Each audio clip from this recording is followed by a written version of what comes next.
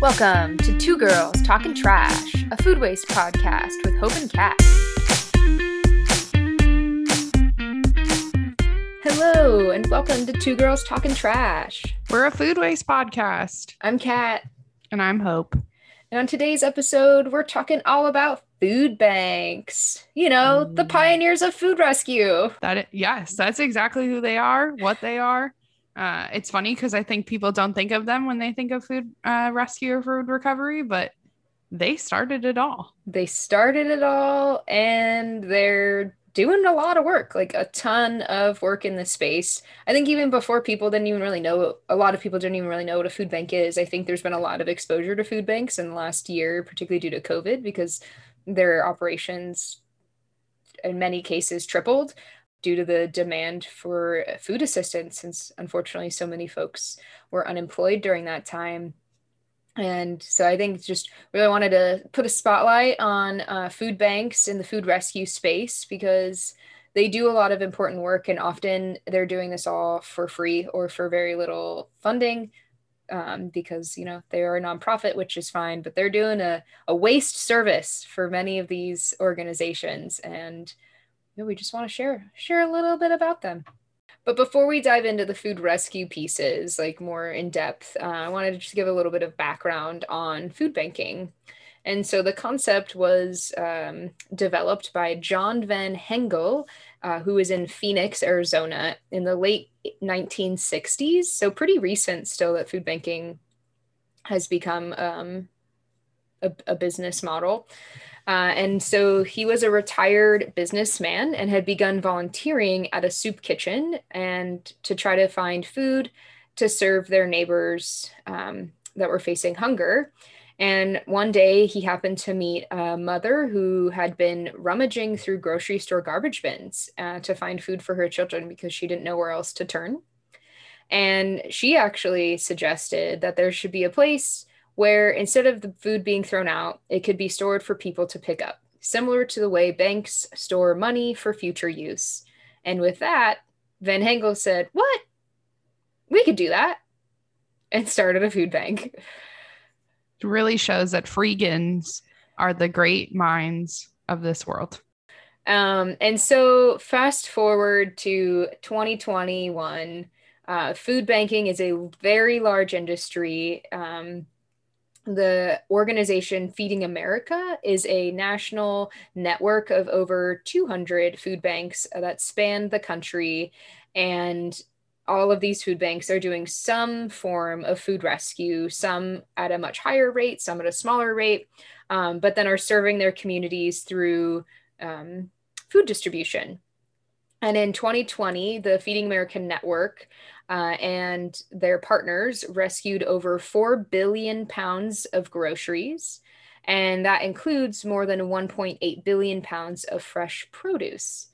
Wow. Almost half. Right? Yeah. And a lot of the misconceptions around food rescue, particularly in the food banking space, is that it's, you know, they're serving, you know, pastries or cookies, cakes, things that are unhealthy for the communities, but it's actually, as you see here, nearly half of produce.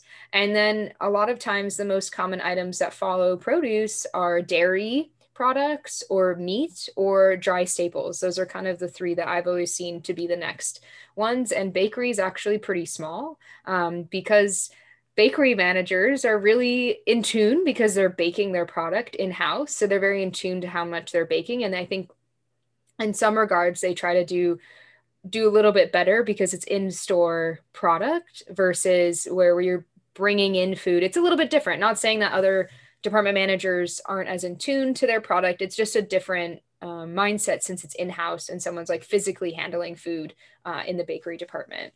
And You're again, proud of your work. Yeah. And that's just what I've seen from my time in food rescue. But yeah, so the food goes to communities that are facing hunger, in addition to food that food banks get from like USDA and farming. They also get donations from larger organizations beyond the retailers, so manufacturers or distribution centers and farms, as I just said. And, you know, that way it's going to communities, it's not being wasted, and it offers, you know, the food bank's an opportunity to provide a second life to food that was once inaccessible to many of these communities. Do we think this is the solution to food insecurity? No. But at the moment, it's been a good band-aid for many years for folks to have access to very nutritious and highly desirable products. Hopefully, we can make policy change around poverty and helping folks be able to access their own food and break that cycle of needing a food bank. Most food banks' missions are to actually go out of business one day because the goal is to end poverty and not continue to have to operate in that space. But for now, food banks are rescuing food, using a variety of different strategies. But I would say the biggest is, grocery rescue. So picking up from those retailers, like we've mentioned in the past, Kroger is really big on zero waste, zero hunger, or zero hunger, zero waste. And they are a big partner of Feeding America, as well as Walmart and Target and Save Mart, Food Lion. Lots of organizations are partnered with Feeding America that then work with the local food banks in their network to pick up the product from those grocery stores. They also partner with distribution centers and manufacturers like General Mills and Kellogg and Campbell's. And so then you get larger donations of bulk product, often at food banks because of those. And then in the last few years, Feeding America has been trying to break more into the prepared food space as well, since there's, as we've talked, restaurant food waste and catering food waste is an area that's harder to rescue, but is still in need because food is still going to waste there. So they've developed an app called Meal Connect, which helps connect businesses to the food banks to help pick up leftover food. It's a really interesting model. Food banks fascinate me because they are covering so much space as it in the sustainability field. And I think that just most people aren't clear on what a food bank is. So I will really quickly say that a food bank is different from a food pantry. Your pantry, in some cases, food banks do host pantries on site, or they'll do mobile pantry pop-up or mobile feeding in general. But a food bank, more specifically, think of them as like the Amazon warehouse of food. So they're bringing in food, like Kat said, from many different places. They're also purchasing a lot of food, and then they're shipping it out to their partners. So, for example, a food bank could be partnered with like over 300 agencies, and most of them are doing the direct service. So, pantries, soup kitchens, group homes, clinic sites, schools, as I mentioned, like mobile sites. So there's lots of space for waste and collection of food waste. And then also similar to how we spoke in an earlier episode about the impact that major grocery retail stores are trying to make on both their suppliers and their customers. Food banks really have the opportunity and in some cases are really trying to make a difference around education at the supplier level of their waste by providing them with information around the types of product that is being donated, and also how much of it is not actually making it to the end client, like how much is being generated waste-wise before it gets there from leaving the store. And then also education to their clients that are utilizing their food resources. So education around like code dating, education around how to use the product that they're receiving.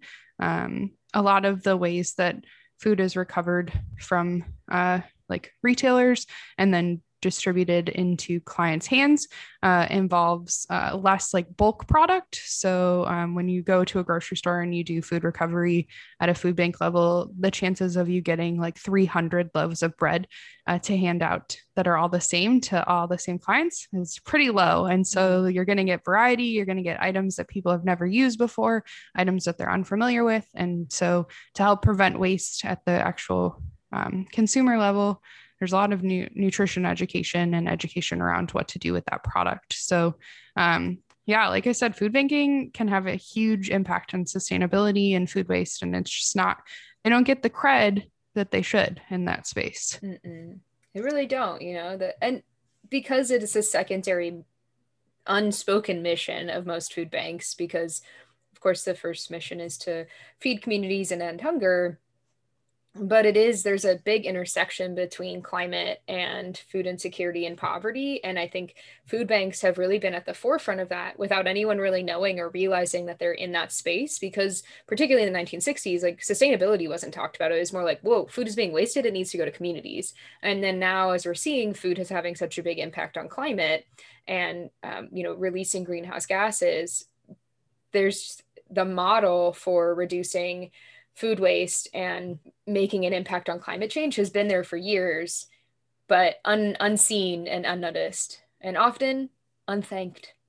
Yes. So I'm going to highlight a food bank, but there's definitely lots out there that are majority focused on food waste and its impact, as opposed to having it be further down the scale of what they're doing. So the first one I'm going to talk about is Forgotten Harvest in Michigan. So they are a food bank that's been around for just over 30 years.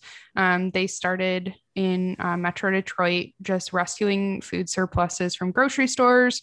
Then it kind of expanded to markets. Now it's restaurants, caterers, and even more.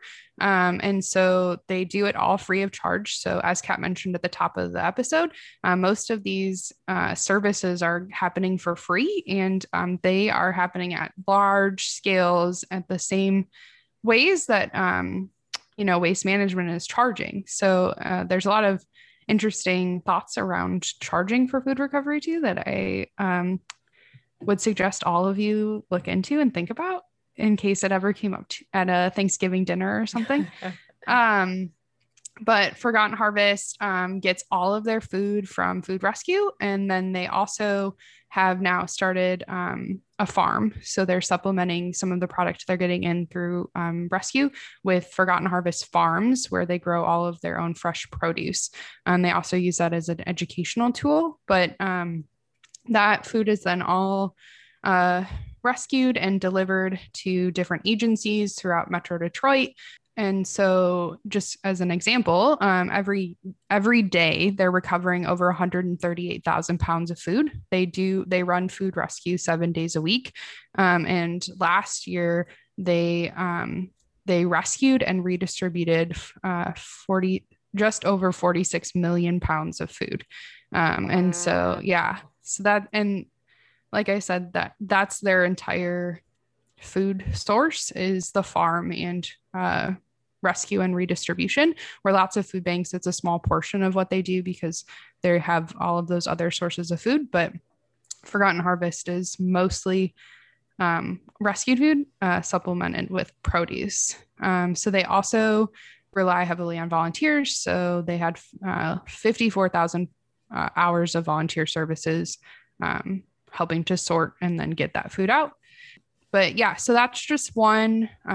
I definitely recommend looking into like City Harvest, especially if you want to look for cool marketing around food rescue and food waste education.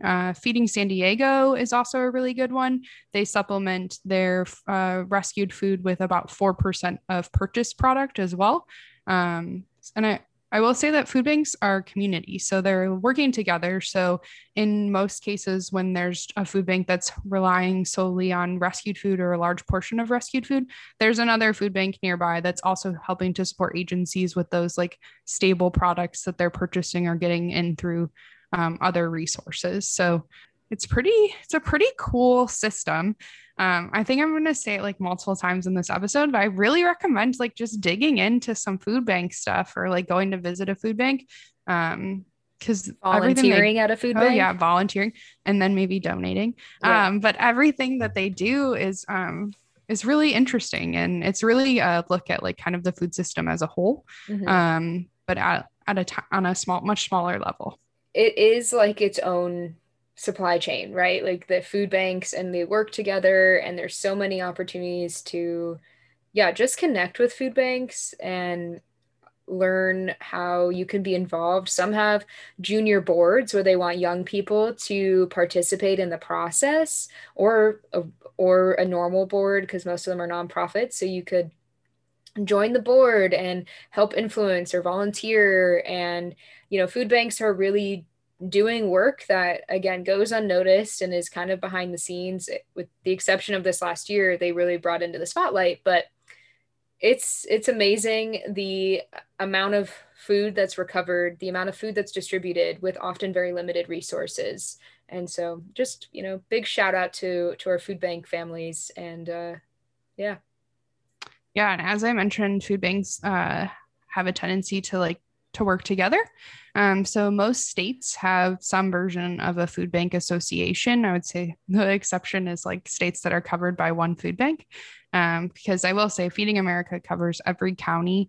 Their network of food banks cover every county in the United States, including Puerto Rico, Hawaii, and Alaska. So there's a food bank covering your county wherever you're located and listening right now. But in some cases, there's tons of food banks in a specific region. And so they come together and create a food bank association or a state association. And then that state association, in some cases, also plays a role in reducing food waste. So in California, we have the California Association of Food Banks. They work with 41 member food banks. So that actually includes some food banks that aren't currently members of Feeding America, because there's just rogue food banks out there doing it themselves too, without the umbrella of Feeding America. So those 41 are members of CAFB. And California Association of Food Bank actually does a lot of food rescuing themselves. So in 2005, they started the Farm to Families program, which delivers over 160 million pounds of fresh fruits and vegetables annually to those food banks throughout the state. So it started as a way to reduce food waste at the grower level and the kind of like processor or the produce processing, like where bulk produce goes to kind of get sorted out. So it's a food rescue at those levels. So like fruits and vegetables that might not be making the grades to be considered like grocery, or maybe they're citrus that would be considered juicing citrus, and there's surpluses of those kind of things. Those are instead now getting rescued from farm to families, and at least in California, which we know is heavy in produce, and getting then redistributed back to food banks to get to their end user. It's reducing food waste and getting quality produce that may be not to the quality that you or I consider, or it would be fine for us, but to a grocery store, it'd be like, oh, no, there's a blemish on this apple. It's helpful to also provide some funding for farmers. So farmers are eligible not only for 15% tax credit, but there's also sometimes a pick and pack fee, so that they don't have to worry about the costs associated with getting that product off of their farm. But also it's not coming to the food bank at a cost that's too high, as if they were like purchasing the produce naturally. They Farm to Families team at the California Association of Food Banks handles all the like logistics. They help to work with food banks to control kind of the flow of the product. And it also helps to keep a reliable source of produce. So food banks, in most cases, really like to provide higher quality items that are more nutritionally valuable to the clients and the end users. And so that requires a lot of produce to be mixed in with the types of shelf stable items that we're able to purchase. So by having this program run by the CAFB, we're less likely to our food banks are less likely to have to worry about, like, are we going to get potatoes in? Like, do we need to be purchasing those? They have a better idea of it's going to be rotating in and when it's going to be coming. And it also creates kind of a beautiful little network. So CAFB works with more than 240 farmers, packers, and distributors each year. So they kind of have their own little network in addition to what's going on at the recovery space. It's amazing. Like the impact that's happening to provide an extra life for farmers' products so they don't have to till it into the ground. It's going to food banks again that It's providing really healthy, nutritious, wonderful product that for whatever reason is just small or weird looking, so it can't go to the grocery store, but it's delicious in every way as if you would have bought it from the grocery store. So food banks are doing a lot. They're doing a lot of work in the food recovery rescue space. Yeah. And, to get all that work done, they really need coffee. And my recipe today is Woo! is a result. Sorry, is a result of making my own coffee. Hit us with a Ooh. jingle. La la la la. Boop boop. Coffee. Ooh, that's fresh. I'm shocked to hear you have a coffee recipe. You're not a big coffee drinker. Well, I will say so. Background. My partner drinks a lot of coffee. He's a big coffee head, and I recently used a little bit of sweetened condensed milk to make some cookies, and he started putting it in his coffee, and now it's become kind of his thing Ah, to put a little bit of sweetened condensed milk in his coffee. So, because of this, we often have sweetened condensed milk in our fridge, and I recently have discovered that it sits there for a while. So I found a little bit that was left at the bottom, and I was like, what can I do with just a little bit of sweetened condensed milk? Because he makes full pitchers of coffee, and mm. so I know that it's going to be at least a week until we need the sweetened condensed milk again. And just the idea of it sitting in my fridge and then also like leaching away from the can stressed me out.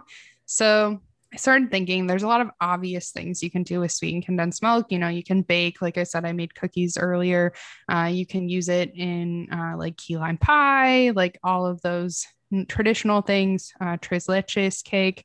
You can use it to sweeten Vietnamese iced tea or coffee, Can't you make Thai caramel with tea. it? Yeah, Yeah. but I went on the hunt. Like, what else can I do? Because those all seem like a lot of work. I don't want to do a lot of work. I just want to use up the sweetened condensed milk. So, Food 52, one of my favorite blogs of all time, they did an article on like ways you can reuse sweetened condensed milk. So, some of the highlights they suggested were drizzling it over fresh fruit. So it brings out like the tanginess with like balancing it sweet, similar to like when you put like yogurt honey dip with your produce. You can substitute half of the milk that you use when making cornbread with sweetened condensed milk. It'll add like a subtle sweetness to the cornbread. And then there's also a version of Puerto Rican eggnog that uses Mm. sweetened condensed milk and coconut milk, which sounds really cool, but very heavy because it's been very hot in California and it does not sound like eggnog season. Actually, I decided to make condensed milk butter.